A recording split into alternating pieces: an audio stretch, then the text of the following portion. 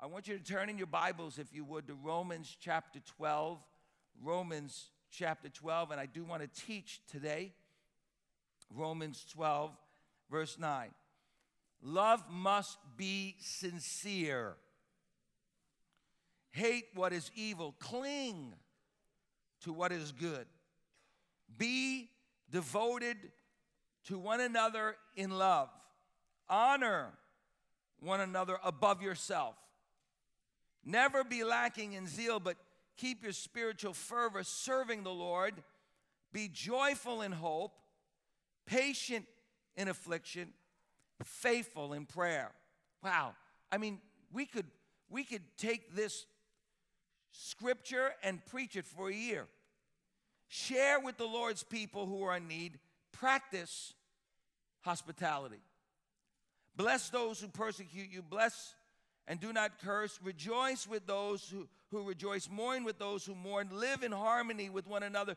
Do not be proud, but be willing to associate with people of low position. Do not be full of yourself. Turn to your neighbor right now and say, you're still the funniest looking person I've ever seen in my life, and you need help. So don't be full of yourself. Don't repay anyone evil for evil. Be careful to do what is right in the eyes of everyone. Here it is, my key verse, 18. If it is possible, as far as it depends on you, everybody say on me, live at peace with everyone. Everybody say everyone. Everybody say everyone. Everybody say that means everyone. That means my husband. That means my wife. That means my neighbor. That means the person who drives me crazy. Do not take revenge, my dear friends, but leave room for God's wrath. For it is written, it is mine to avenge. I will repay, says the Lord. On the contrary, if your enemy is hungry, feed him. If he's thirsty, give him something to drink. In doing this, you will heap burning coals on his head. Do not be overcome with evil, but overcome evil with good. Wow. Oh my goodness. Somebody just spoke in tongues. Ay, ay, ay.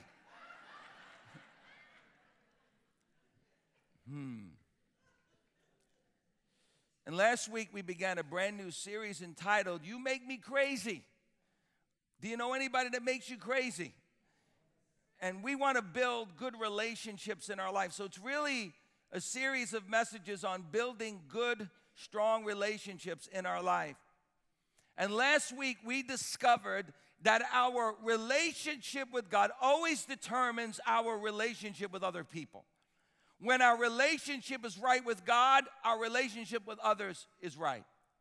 Number two, our relationship with others determines defines or describes our relationship with God. As John says, how can you say that you love God but you hate your brother? He said it's impossible. You cannot hate your brother and love God at the same time. And then thirdly, our relationship with ourself will always define and determine our relationship with God and others. You've got to love yourself in the right way. As Jesus said, love your neighbor as you love yourself. There's nothing wrong with understanding that God has put inside of you a love for yourself in a good way. You've got to understand what God is saying to you, who you are in Christ. And the truth is, we learned last week that we make people crazy in our life. And if we're going to have good relationships, if we're going to have strong relationships, we're going to have to first focus on ourselves. We're going to have to take responsibility for the reasons why people sometimes make us crazy. And sometimes people make us crazy because we're prejudiced. Sometimes people make us crazy because we're insecure or we're proud or we're arrogant. And so it's really on the inside of us. And so we've got to take the splinter or the log out of our own eye before we could try to take the splinter out of our brother or sister's eye. And so it starts with us. And so I pray that last week you said, Lord, I want to have deep, good, positive, strong relationships. And Lord, start with me, Lord. Lord, if there's something inside of me that's not right, Lord, start with me so that I can have good relationships. And so we start with us, but the truth is, even when we start with us, there are people who drive us crazy. We all have somebody who pushes our buttons in our life. We all have somebody who really gets under our skin. They stretch and they test our Christianity. They stretch our sanctification. Listen to me. Here's the truth. The truth is there are people in my life that test my sanctification. I want to lay hands on them, and it's not holy hands. You know what I'm talking about. I mean, I want to baptize them and hold them down a little longer and send them to heaven. You know what I'm saying? Now, nobody's going to get water baptized here at Bethlehem. At least they're going to ask, is Pastor Steve baptizing? I want to help them to see Jesus before they want to see Jesus. But the difficult people in my life are people that make me most like God. That's what I learned. I discovered that the people that are the most difficult in my life, they show me what's in the inside of who I am, and they test me, and they take me to another level when it comes to being like God, because Jesus said, don't only love the neighbors that you get along with, but love your enemies and pray for your enemies. And Paul is actually echoing what his Lord and Savior told him to do, and that was bless those who persecute you and overcome evil with doing good. Come on, somebody say amen. So Paul says in Romans chapter 12, verse 9, love must be sincere. It can't be fake. We can't pretend to love God and hate other people. We can't pretend that everything's okay when there's unresolved conflict in our life. Paul goes on to say, hate what's evil, cling to what is good. In other words, hate hypocrisy, despise falsehood, hate lying and deceiving, hate gossip and slander and backbiting, and cling to what is good. Now, the Greek word for cling means to glue together, to cement, to adhere, to fasten together. So we cling to honesty because it's the glue of relationships. We cling to unity. We cling to peace. We cling to love. We cling to harmony. We cling to what is good because it's the glue. It's the mortar between the bricks. It's the glue that cements our relationships. You cannot have good relationships without integrity and honesty and trust. Come on, somebody help me out. Paul tells us how to do that. He says, by being devoted to one another in love and honor one another above yourself. He said, honor is a huge thing. Honor is a huge thing. And what we're missing in our world today is honor. We really are. We're missing it in politics. We're missing it in the church. We don't know how to honor one another. You're not supposed to just honor the pastor. You're supposed to honor each other. In fact, we're supposed to honor people and treat them better than ourselves. Isn't that what it says in Philippians chapter 2? That we're to consider others even better than ourselves. Wow. Can you imagine what this world would be like if we treated people with such honor that we would actually prefer them over ourselves? That just totally goes against the flesh. It totally goes against our human instinct to put ourselves first. He said, never be lacking in zeal. Keep your spiritual fervor, serving the Lord. Be joyful in hope, patient in affliction, faithful in prayer. He says, share with the Lord's people everything that you have, and those that are in need, make sure that you give them what they need. Practice hospitality. That means open up your house, your home. Cook some pasta fazool or matzah fazool or curry goat or whatever you cook, and be hospitable and love people. That's why we have one groups. That one group of people once a month for at least 1 year, having one meal together, understanding that we're one group of people that love and care for one another on a daily basis. Then Paul echoes the words of Jesus. Bless those who persecute you. Bless them. Don't curse them. Rejoice with those who rejoice. Mourn with those who mourn. Live in harmony with one another. In music, harmony is the blending of different notes to make one beautiful sound. Harmony is working together. It's not uniformity, it's harmony.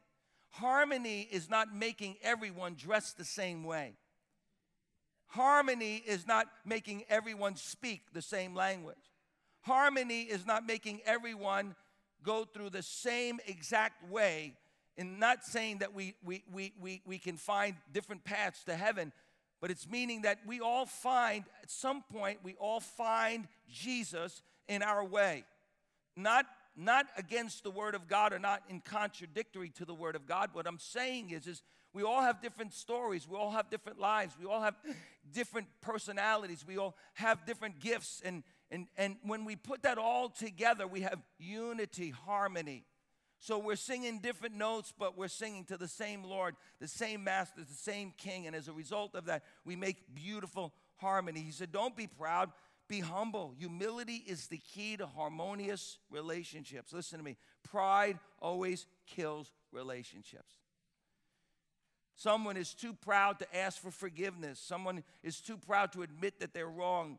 Someone's too proud to forgive someone who hurt them. Somebody is too proud to stop and really listen and understand. He said, be willing to associate with people of low position. Don't be full of yourself. He said, don't think more highly of yourself. Be humble and work through the conflicts in your life. Why? Because the truth is, one of the greatest reasons why so many people make us crazy, or we make people crazy, is because we've never learned how to work through conflict in our life. There are people who live every day of their life in unresolved conflict. There are people that live every day of their life with pain and hurt and sorrow and anger and unforgiveness in their heart. And let me tell you something, it's making them sick spiritually, it's making them sick emotionally, it's making them sick physically. There are more people that go to the doctor because of anxiety, because of stress, because of depression over unresolved issues in their life than anything else. The most difficult thing that somebody has to go through in their life is an unresolved conflict that they don't know how to resolve. You know, when we go to school, the first thing we should learn is how to deal with unresolved conflict. Unfortunately, children don't know how to deal with unresolved conflict in their life. And listen, conflict starts really early in life. I mean, think about it. Right from the beginning of life, we as humans are facing conflict in our life. It happens in the sandbox. It happens with our siblings. It happens with other kids in school. It happens with our parents. And there are conflicts all around us, all of our life. There's conflict at work. There's conflict in our marriage.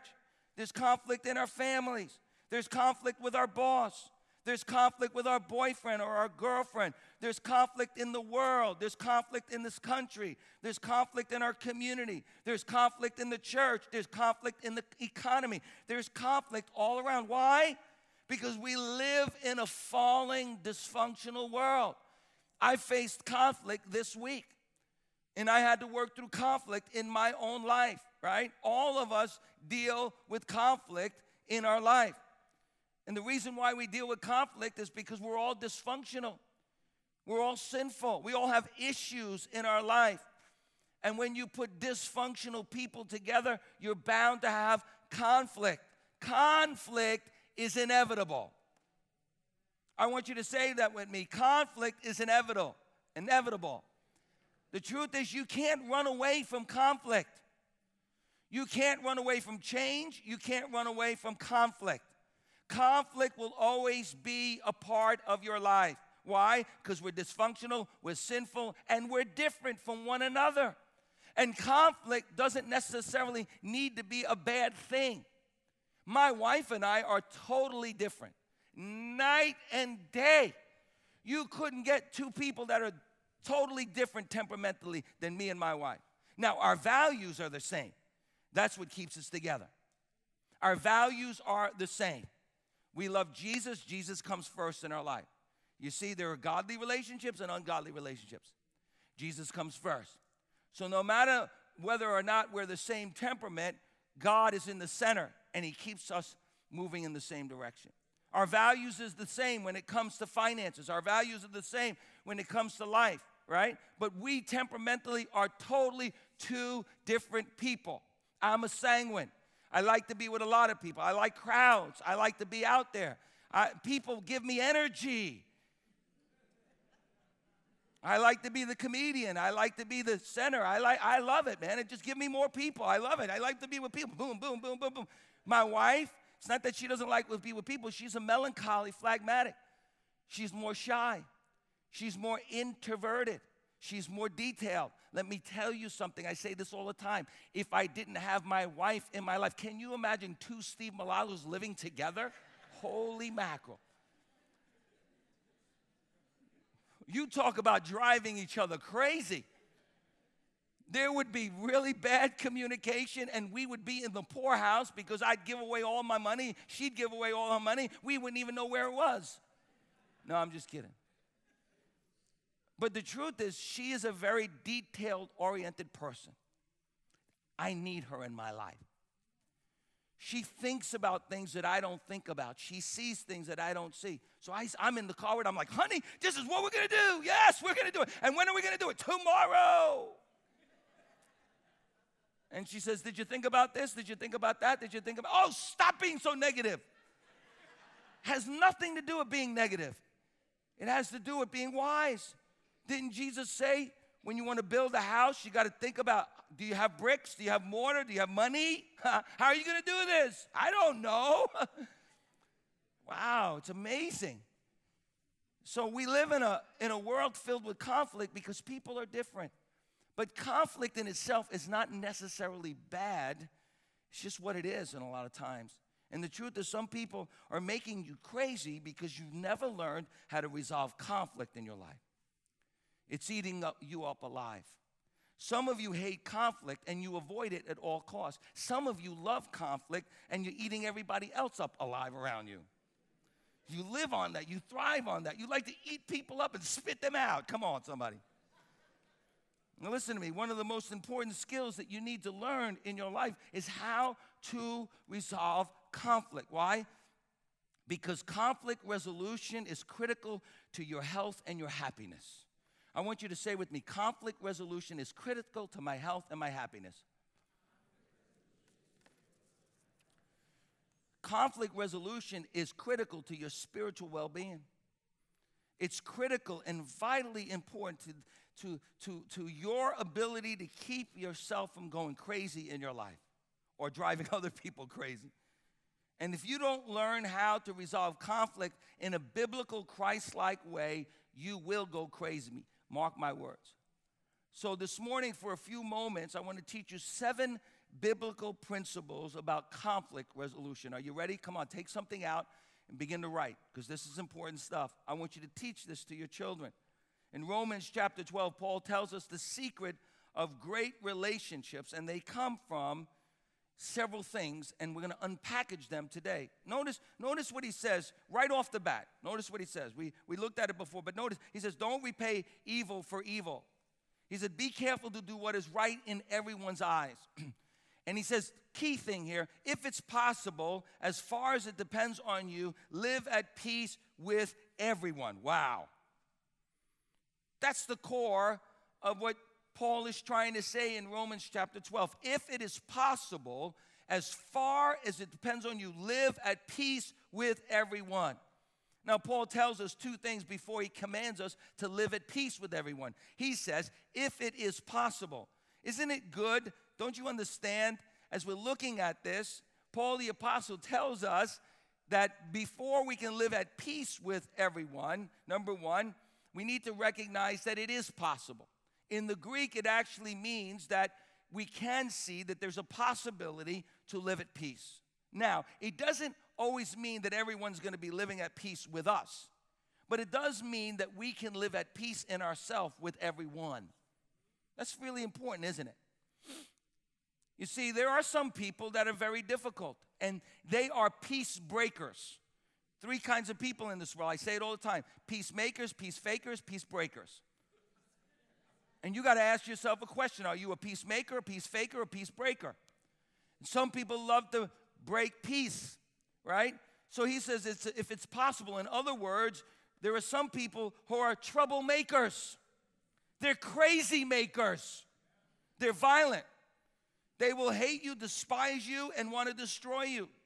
They will refuse to be at peace with anyone in their life. And the truth is, some people who are crazy make other people crazy. They don't want peace. They don't want harmony. They don't want conflict. They want war. They want pain and suffering. They want sorrow. And that's the kind of person that you've got to understand. Even though they want all of those things, you could still be at peace inside yourself. That's really important. No one should be able to steal the peace that God wants to put in your heart. Nobody. You can't blame it on anyone else. Because Jesus tells us that he gives us peace, not as the world gives it, as he gives it. And peace is a fruit of the Spirit. And so even if the world is chaotic, even if there's a troublemaker, crazy maker in your life, you can still be at peace within. Come on, somebody.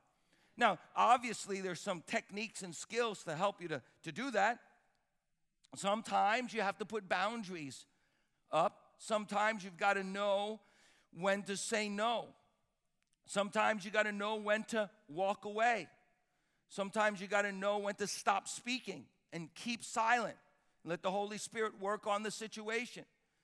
Sometimes you've got to cut off relationship. Listen, sometimes you have to do what you have to do because you understand that this person does not want peace in their life. But there is no possible way to resolve conflict with them, perhaps right now. But Paul says, whatever the case, don't hate them back. He said, don't repay evil for evil. Don't allow it to make you bitter. Don't allow them to overcome your peace in your life. He said, overcome evil with good. Don't allow them to pull you into their world. A lot of people want to pull you into their world. They want to pull you down, make you like them. He said, be like Jesus. Pray for them. Forgive them. Keep your heart free from bitterness and unforgiveness in your life. It may mean that you might need to even remove yourself from that situation. Why? Because you march to a different beat. You're living a totally different world. You're living in a different world. You're living in God's world. And you're the light and they are the darkness, and they're filled with hate and you are filled with love. But while you cannot get along with them, you need to respect them and you need to respect yourself, and you need to be at peace with your own heart toward them. You cannot have bitterness towards anybody in your heart. That's why when they were crucifying the Lord Jesus Christ, the Lord overcame. Listen, he overcame evil with good. How did he overcome evil with good? He prayed for them. Father, forgive them, for they know not what they do. And let me tell you, let me put it into perspective. There's a lot of people in your life that are crazy makers, and you might really think that they know what they do. But a lot of them are just so bound and blinded by the enemy that they can't really help themselves. Hurt people hurt people. And hurt is passed down from one generation to the next generation. And so sometimes we've got to understand that these people, they just really need prayer because they don't know what they're doing. But notice, Paul does tell us, if it is possible, as far as it depends on you, live at peace with everyone. The truth is, you and I often have a choice to make. You and I often can be a part of the solution. But sometimes we need to look deep within our own souls and ask ourselves the question, do we really want peace with that person? Come on now, let's be honest. You know, sometimes we walk away too soon, too fast. We cut off the relationship too soon, too fast, because the truth is we really don't want to work through the issue. We give up on people too soon because we really don't want to put the work into reconciliation. It takes work. It takes courage. It takes spirituality. It takes the Holy Spirit working inside. It takes dying to ourselves. And it's so much easier to walk away from a relationship and start again. We have a world filled with people who want to just start again over and over again. You know, and they get divorced after divorce after you know what? You can't get away from yourself, and you take all the baggage with you from that relationship. You got to make sure that you deal with the situation so that you don't carry it into the next relationship. Somebody help me out today. We want to take the easy way out. Listen to me. The easiest thing we could do is blame the other person and move on from the conflict. But Paul tells us that a true believer, a true follower of Christ, does everything they can all the time in every way to resolve the conflicts that are in their life. They don't take the easy way out. They don't make excuses. They don't blame other people. They don't just move on. They refuse to be overcome with evil. They do what is right. They live at peace with everyone. So how can we live at peace with people? How can we resolve conflict in our life? Paul tells us, number one, if it's possible and as it lies within yourself. In other words, you've got to ask yourself the question, do you really want to resolve this conflict? Be honest. Be honest. Do you really want to resolve this issue with this person? Or is there bitterness and hatred in your heart?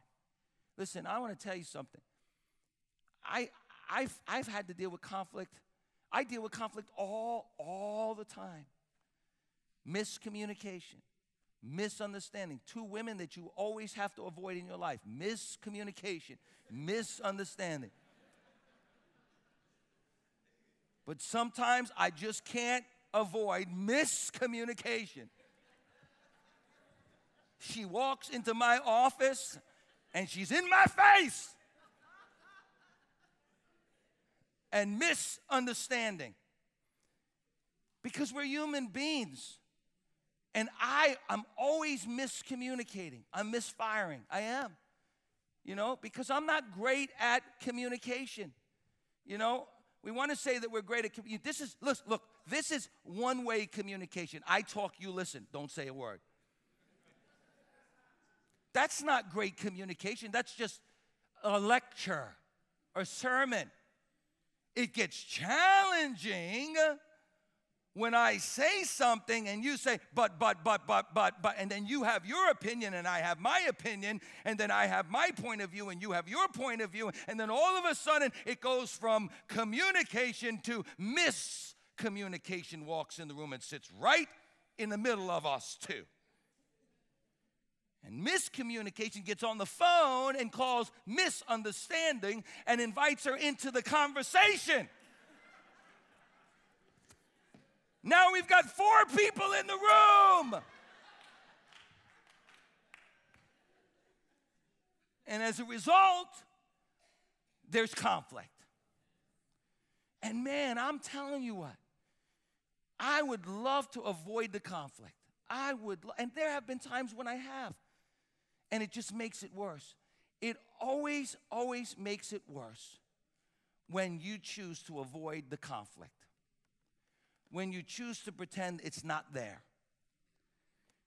So why is it important to resolve conflict in our life? Because unresolved conflict actually has 3 damaging results in our lives. Number 1, I want you to write this down. Unresolved conflict creates disharmony between us and God. It hinders our relationship with God. Why? Because John told me, I can't love God if I hate my brother. So I go to God and I want to pray and I want to seek God, but there's a wedge, there's a block, God's not speaking to me. The anointing of God's not flowing. And the reason why it's not flowing is because I've got bitterness, unresolved conflict in my heart. And God said, listen, you want to come to the altar and you want to worship me? He said, you better go make it right with your brother first, because listen, I'm not going to talk to you until you make that right. And I'm going to tell you something. There's a lot of people that are dealing with unresolved conflict and bitterness in their heart, and they come every week to this altar and they pray for God. They heal their body, and God is not going to do it until you let go of that bitterness in your heart. I'm telling you right now. It's a biblical principle. So it hinders our relationship. It hinders our prayers. Did you know that unresolved conflict prevents us from getting our prayers answered. Notice what it says in Peter chapter 3, verse 7. Husbands, in the same way, be considerate as you live with your wives and treat them with respect as the weaker partner. Now, he's not talking about intellectually weak. We know that. Listen to me. I am convinced that God made man, and then he said, I can do a little better, and he made woman. I'm just being honest. Women are so much smarter and so much prettier. Come on. So women are not weaker in the sense that they are intellectually or emotionally or spiritually, even physically weaker. I mean, men, let's get a life here. They're the ones who bear children. I would never want to do that. Praise God. After my wife delivered three daughters, I thought to myself, thank you, Jesus, that I was born a man. But he's talking about in that society, men were raised up, or in some ways, men went before women, and it was wrong, and they didn't treat women the right way. But in that society, Paul was saying, you could take advantage of your wife, because in this society, she's considered the weaker. That's not true. Not anymore, because in Christ, we're all equal. Amen? Praise the Lord. Somebody say amen to that. All the women said. I mean, I didn't hear any women. I mean, that should have been like, amen. No, I'm not saying that the man shouldn't be the head of the home, but it has nothing to do with being equal. It has to do with position. Come on, somebody. Hello?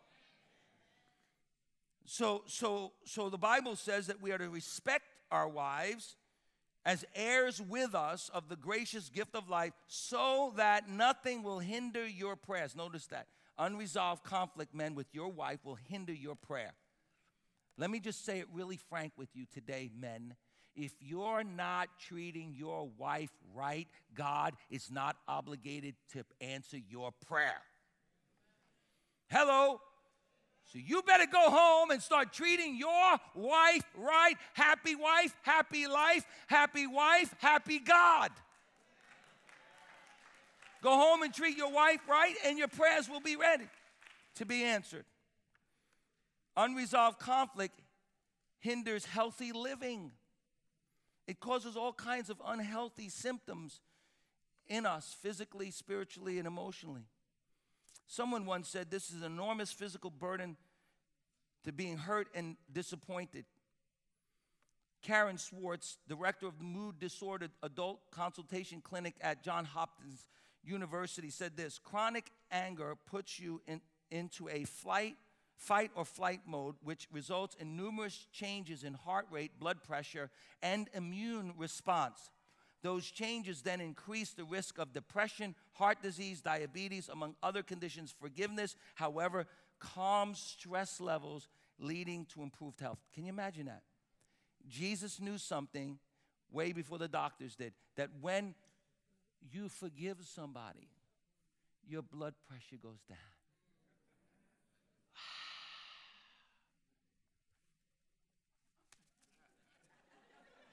Let it go! Let it go!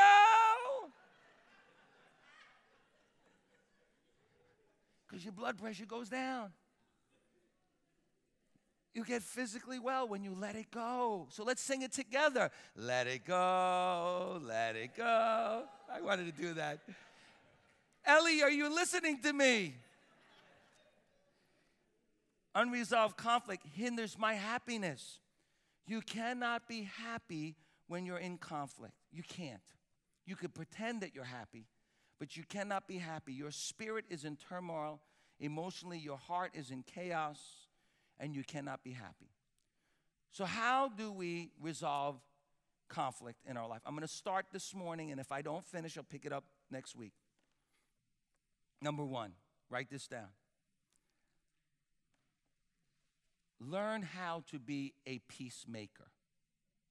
In other words, initiate resolution. Initiate resolution. Jesus said, blessed, the word blessed there is happy. Blessed. In another translation, it's happy. Jesus said, happy is the peacemaker, for they are the children of God. You will never be happy until you learn how to initiate reconciliation in your life. Unhappy people, unsatisfied people, depressed people, discouraged people are people who have never learned how to initiate reconciliation in their lives. They've never learned how to navigate through conflict in their life. But real children of God, at their heart, they are peacemakers. Why? Because when we were born again and the Holy Spirit came to live inside of us, listen to me, we were created in the very image of Christ.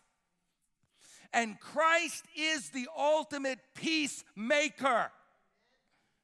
The Bible tells us that Christ came, and what did he do? He made peace with God for us. Corinthians 1 says, for God was pleased to have his fullness dwell in him, and through him to reconcile to himself all things, Colossians said, whether things on earth or things in heaven, by making peace through his blood shed on the cross. Once you were alienated from God, it says you were enemies in your mind because of your evil behavior. But now Christ has reconciled us by his physical body through death to present you holy in the sight of God without blemish and free from accusation. That when Jesus was dying on the cross, the very reason he died on the cross was because he initiated, while we were yet sinners, Christ died for us. When he was dying on the cross, he was saying, Father, forgive them, for they know not what they do. And when he died on the cross, he initiated peace between you and God. He pulled the two parties together. The Bible says we were enemies of God, under the wrath of God. But Christ, when he died on the cross, he initiated peace. And if you want to be like Jesus, how many of you have ever said, I want to be like Jesus? If you want to be like Jesus, you don't get a pass on that. You don't wait for the other person to come to you and ask for forgiveness. You initiate peace. What a world we'd live in. What a family we'd have if we all were committed to initiating peace. Oh, but I'm going to wait. I wasn't wrong. She was wrong. He was wrong. Aren't you glad that Jesus didn't wait for us to come to our senses, but Jesus went to the cross and died on the cross and initiated peace for us? He is a peacemaker, and if we are a follower of Christ, we have to be committed to making peace. That's what the word means, to make peace. That means when there's no peace, you make peace. Turn to your neighbor right now and say, you're the funniest looking person I've ever seen in my life, but you're a peacemaker. You're a peacemaker. He said, don't wait for the other person to come to you.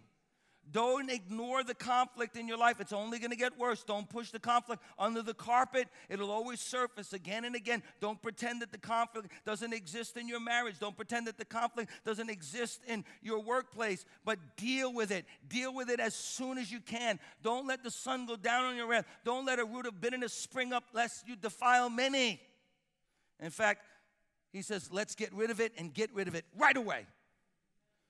What conflict are you dealing with right now in your life that you refuse to deal with?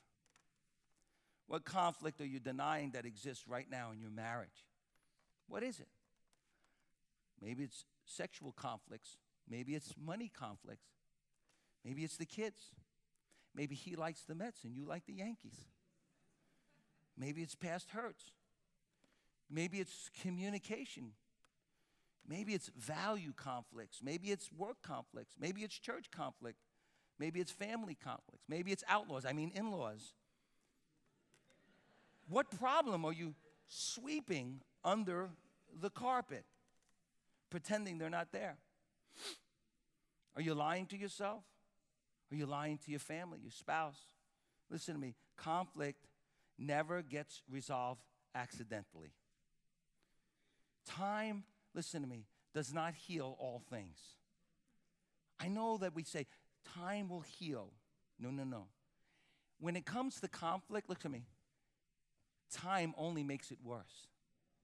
That's the one thing that makes conflict even harder or worse. That's why Paul the Apostle says, don't let the sun go down on your wrath. Because, see, here's what happens. When you're in a conflict with somebody and you're annoyed at somebody, Now all of a sudden, 1 Corinthians 13 doesn't work in your life. You don't believe all things are good in that person. So now you see that person in a negative light. So everything they do from that point on disturbs you. You don't have trust for that person. You look at that person with a distrust in your heart. So everything they do annoys you. And all of a sudden, it just gets bigger and bigger and bigger. And that little thing that they did, oh, they didn't say hello to me. And all of a sudden, it just gets bigger and bigger and bigger and bigger and bigger. And now there's a wall between you and the person. That's why, listen what Jesus said. Here's what he says in Matthew. He says, therefore, if you're offering your gift at the altar and there remember that your brother has something against you, leave your gift, therefore, at the altar. First go and be reconciled to your brother, and then come and offer your gift. Reconcile quickly with your adversary while you are still on the way to court. Otherwise, he may hand you over to the judge, and the judge may hand you over to the officer, and you may be thrown in prison. Look what it says. He says, hurts turn into resentment. Resentment turns into bitterness. Bitterness turns into isolation. Isolation turns into hatred. Hatred turns into the poison that creates a disdain for the person, and sooner or later the relationship is destroyed, and many times the hatred turns into malicious gossip, and the hurt and the pain is passed on from one person to the next person. Jesus said, deal with it. Deal with it quickly, get it out of your system, and keep the relationship whole. See, when I don't deal with the relationship, when I don't deal with the conflict, it just makes it worse. When we refuse to resolve conflict, it turns into bitterness, and that destroys relationships. Notice what Jesus says. He says, if you don't deal with it quickly, then they're going to turn you over to the adversary, and they're going to take you and throw you in prison, and you're going to pay every last penny. Notice that. That's powerful. It's like if you would have dealt with it right away, it'd be over. But as the bitterness grows, so does the hatred, and then all of a sudden, it's not like they just want to tell you off. Now, they want to destroy your life. They want to destroy your name. They want to gossip about you. They want to hate you so much that they want to destroy you totally. It might even be 30 or 40 or 50 years later. But if you have never resolved that conflict, that bitterness will eat you alive. It will infect your life and destroy you. So we need to take the initiative in conflict resolution because it's not going to resolve itself. You must intentionally deal with it or it'll deal with you. So if we're going to do that, we've got to overcome three things real quick, and I'm going to close right now as the worship team comes. We're going to take communion together. Number one, we have to deal with the fear of conflict. You see, the truth is no one likes conflict except for crazy makers. Normal people, sane people, really don't like conflict. We like peace. We like to get along.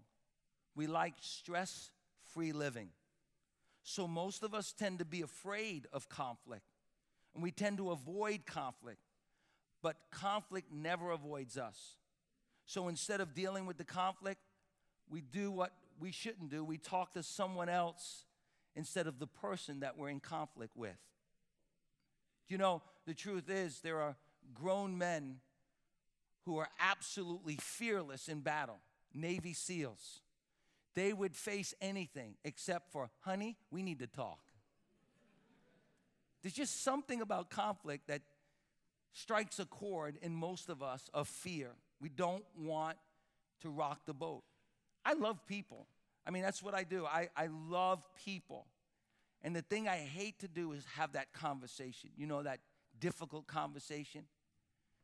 Is there a difficult conversation you need to have with somebody? An honest conversation that you're avoiding in your life? See, the truth is that most of us don't like conflict. Adam and Eve didn't like conflict. They actually, when God came into the garden, they hid because they had done something wrong and they didn't want to deal with the conflict. We actually don't fear the conflict as much as we actually fear being exposed. So that's the truth. We fear being hurt even more. We fear being rejected. We fear being wrong instead of being right. Losing the argument, losing control. We fear having to admit that we have a problem. We fear becoming vulnerable to somebody else. Having to say, I'm sorry, strikes a chord of fear in us. It's easier to avoid the conflict. It's easier to run from the conflict. It's easier to move on to the next relationship and start all over again. But the truth is, you can't start all over again. You have to deal with the conflict that's before you. That's why you always have to face the conflict with courage. Cowards never resolve conflict. They walk away. But we see help in 2 Timothy chapter 1. God has not given us a spirit of fear and timidity, but a spirit of power, love, and self-discipline. That means when we let God's Spirit fill us, we'll have the power to love and the discipline to do what is right. 1 John chapter 4, let me read it again. There is no fear in love, but perfect love drives out fear, because fear has to do with punishment. The one who fears is not made perfect in love. We love because he first loved us. Whoever claims to love God yet hates his brother or sister is a liar. For whoever does not love their brother or sister whom they have seen cannot love God, whom they have not seen. And he has given us this commandment: anyone who loves God must also love their brother and sister. So when we walk in perfect love, we can face every conflict with courage and confidence. Why? Because no matter what the outcome is, your security comes from knowing that God loves you with an everlasting love. As the ushers come forward, we're going to take communion this morning. And I waited till the end of the sermon for us to take communion this morning for a reason. You see, once you've overcome the fear of confrontation, then the Bible is clear about how we're to deal with that confrontation. The Bible tells us that if a brother or sister sins against us, go point the fault out just between the two of you. Don't pull another person in, but just between the two of you. If they listen to you, you have won them over. But if they will not listen, take one or two other along with you, so that every matter may be established by the testimony of 2 or 3 witnesses. If they still refuse to listen, tell the church. And if they refuse to listen even to the church, then treat them as you would as a pagan or tax collector. Truly, I tell you, whatever you bind on earth will be bound in heaven. Whatever you loose on earth will be loosed in heaven. Again, truly, I tell you, if 2 of you on earth agree, come together about anything you ask for, it will be done for you by my Father in heaven. For where 2 or 3 are gathered together in unity, in love, I am in your midst. 4 things to consider. Choose the right time. Choose the right place. Pray before you meet and have the right attitude. And then come together and be courageous enough to recognize that God calls us to initiate reconciliation in our life. I don't know what the outcome is going to be. You don't know what the outcome is going to be. I can't tell you how many times I've had to deal with conflict in my life. And the truth is, my part is to do what God called me to do, to be the initiator, to make that phone call, to write that letter, to meet with that person, to share. And you know what?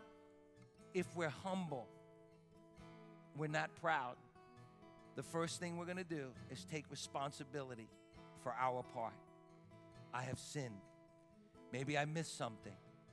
Maybe I misunderstood. Maybe there's something I need to learn. And as we go in humility, we're like Christ, who initiated peace for us. This morning, we're going to take communion. And you know, at the very heart of communion, look at me, at the very heart of communion, there is reconciliation. At the very heart of communion, there is conflict resolution. You and I were in a conflict with God. Jesus came and brought us peace so we could have everlasting life. So we're going to celebrate communion today. How many of you are so happy that Jesus was a peacemaker?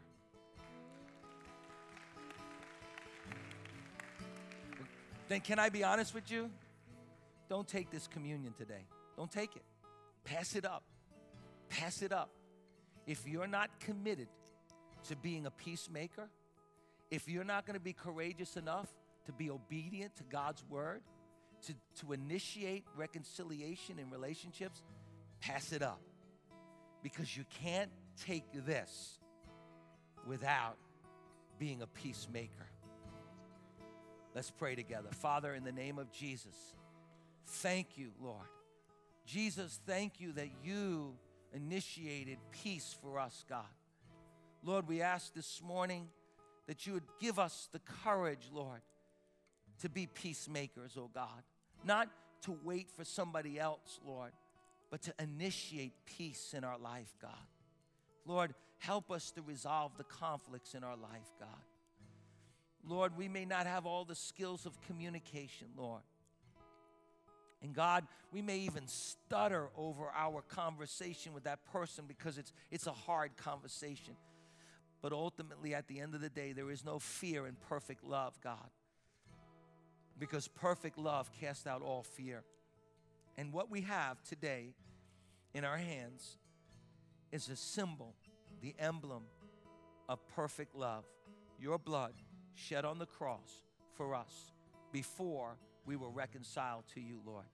So touch us today, Lord, and help us, Lord God, to recognize, Lord, that you call us, Lord, to be peacemakers. In Jesus' name I pray. Amen. You may, at this time, distribute communion. And while they are distributing communion to you, I want you to take a moment. While you have that in your hands, I want you to take a moment and I want you to think, is there anybody in my life that I need to be reconciled to?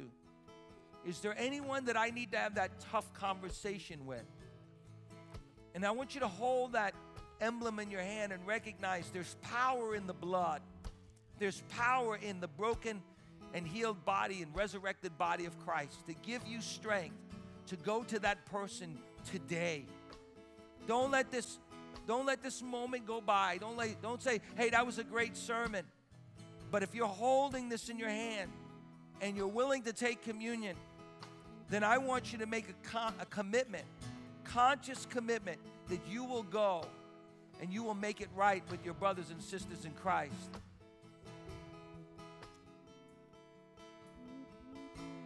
The Bible says on the night that Jesus was betrayed, he took the bread and he broke it. And he said, this is my body that is broken for you. We live in a broken world. We live in a world that is filled with dysfunction. And the truth is, the person that you are at odds with, they're a sinful person.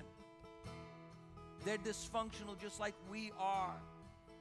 And they need grace in their life. And they need forgiveness in their life. And so I want you, as you hold this emblem in your hand, Vinny's going to pray. And he's going to pray a prayer of forgiveness. And if you have unforgiveness in your heart towards anyone, the Bible said, let us examine ourselves before we take of the symbol of the broken body of Christ. And if you have any unforgiveness, say, Lord, forgive me for that bitterness, that unforgiveness in my heart. I choose today to allow you to touch my heart and make me whole.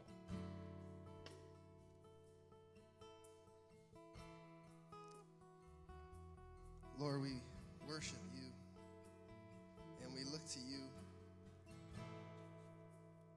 As we hold the bread in our hand, Lord, we know that when it comes to reconciliation, you lead the way in what it takes. that while we were distant from you, and Jesus, you had perfect eternal life already in heaven with the Father. You sacrificed that and took on flesh to be amongst us. Not to be amongst us and lead the way and how to act, but to be amongst us in living the perfect life we couldn't and still can't. And then willingly sacrificing your body for our behalf.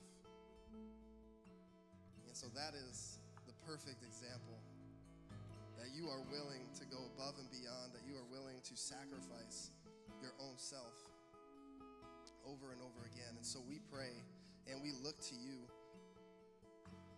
as our perfect substitute and as our example. Lord, help us to be like you in this area, where we are willing to sacrifice it all for those to be reconciled. Help us to forgive those who have hurt us and been out to get us, Lord. God, you know sacrifice. We look to you and we worship you because the sacrifice you made. Help us to be like you. In Jesus' name, amen. Let us partake together in the name of Jesus. And in the same way, Christ lifted the cup and said, "This is my blood that is poured out for you. And as often as you drink it, you do it in remembrance of me." There is no situation that is beyond the grace of God. There is no situation that God cannot bring healing. Paul said, as long as you're willing. And so maybe you're the person that's been unwilling. You're the person that's been distant, isolated. You're the one who's not been willing to work through the conflict. You've run from the conflict. God's saying to you today, stop running and face the conflict. And if you face the conflict, I will apply the blood of Jesus to that situation in your life. John said, if you confess your sins, God will be faithful and just to forgive you of your sins and to cleanse you from all unrighteousness. So as Pastor Tony prays for personal forgiveness, that you would stop running from the conflict and you would face the conflict, that God would give you strength and power by the blood that flows deeper than the hurt, higher than the challenge in your life.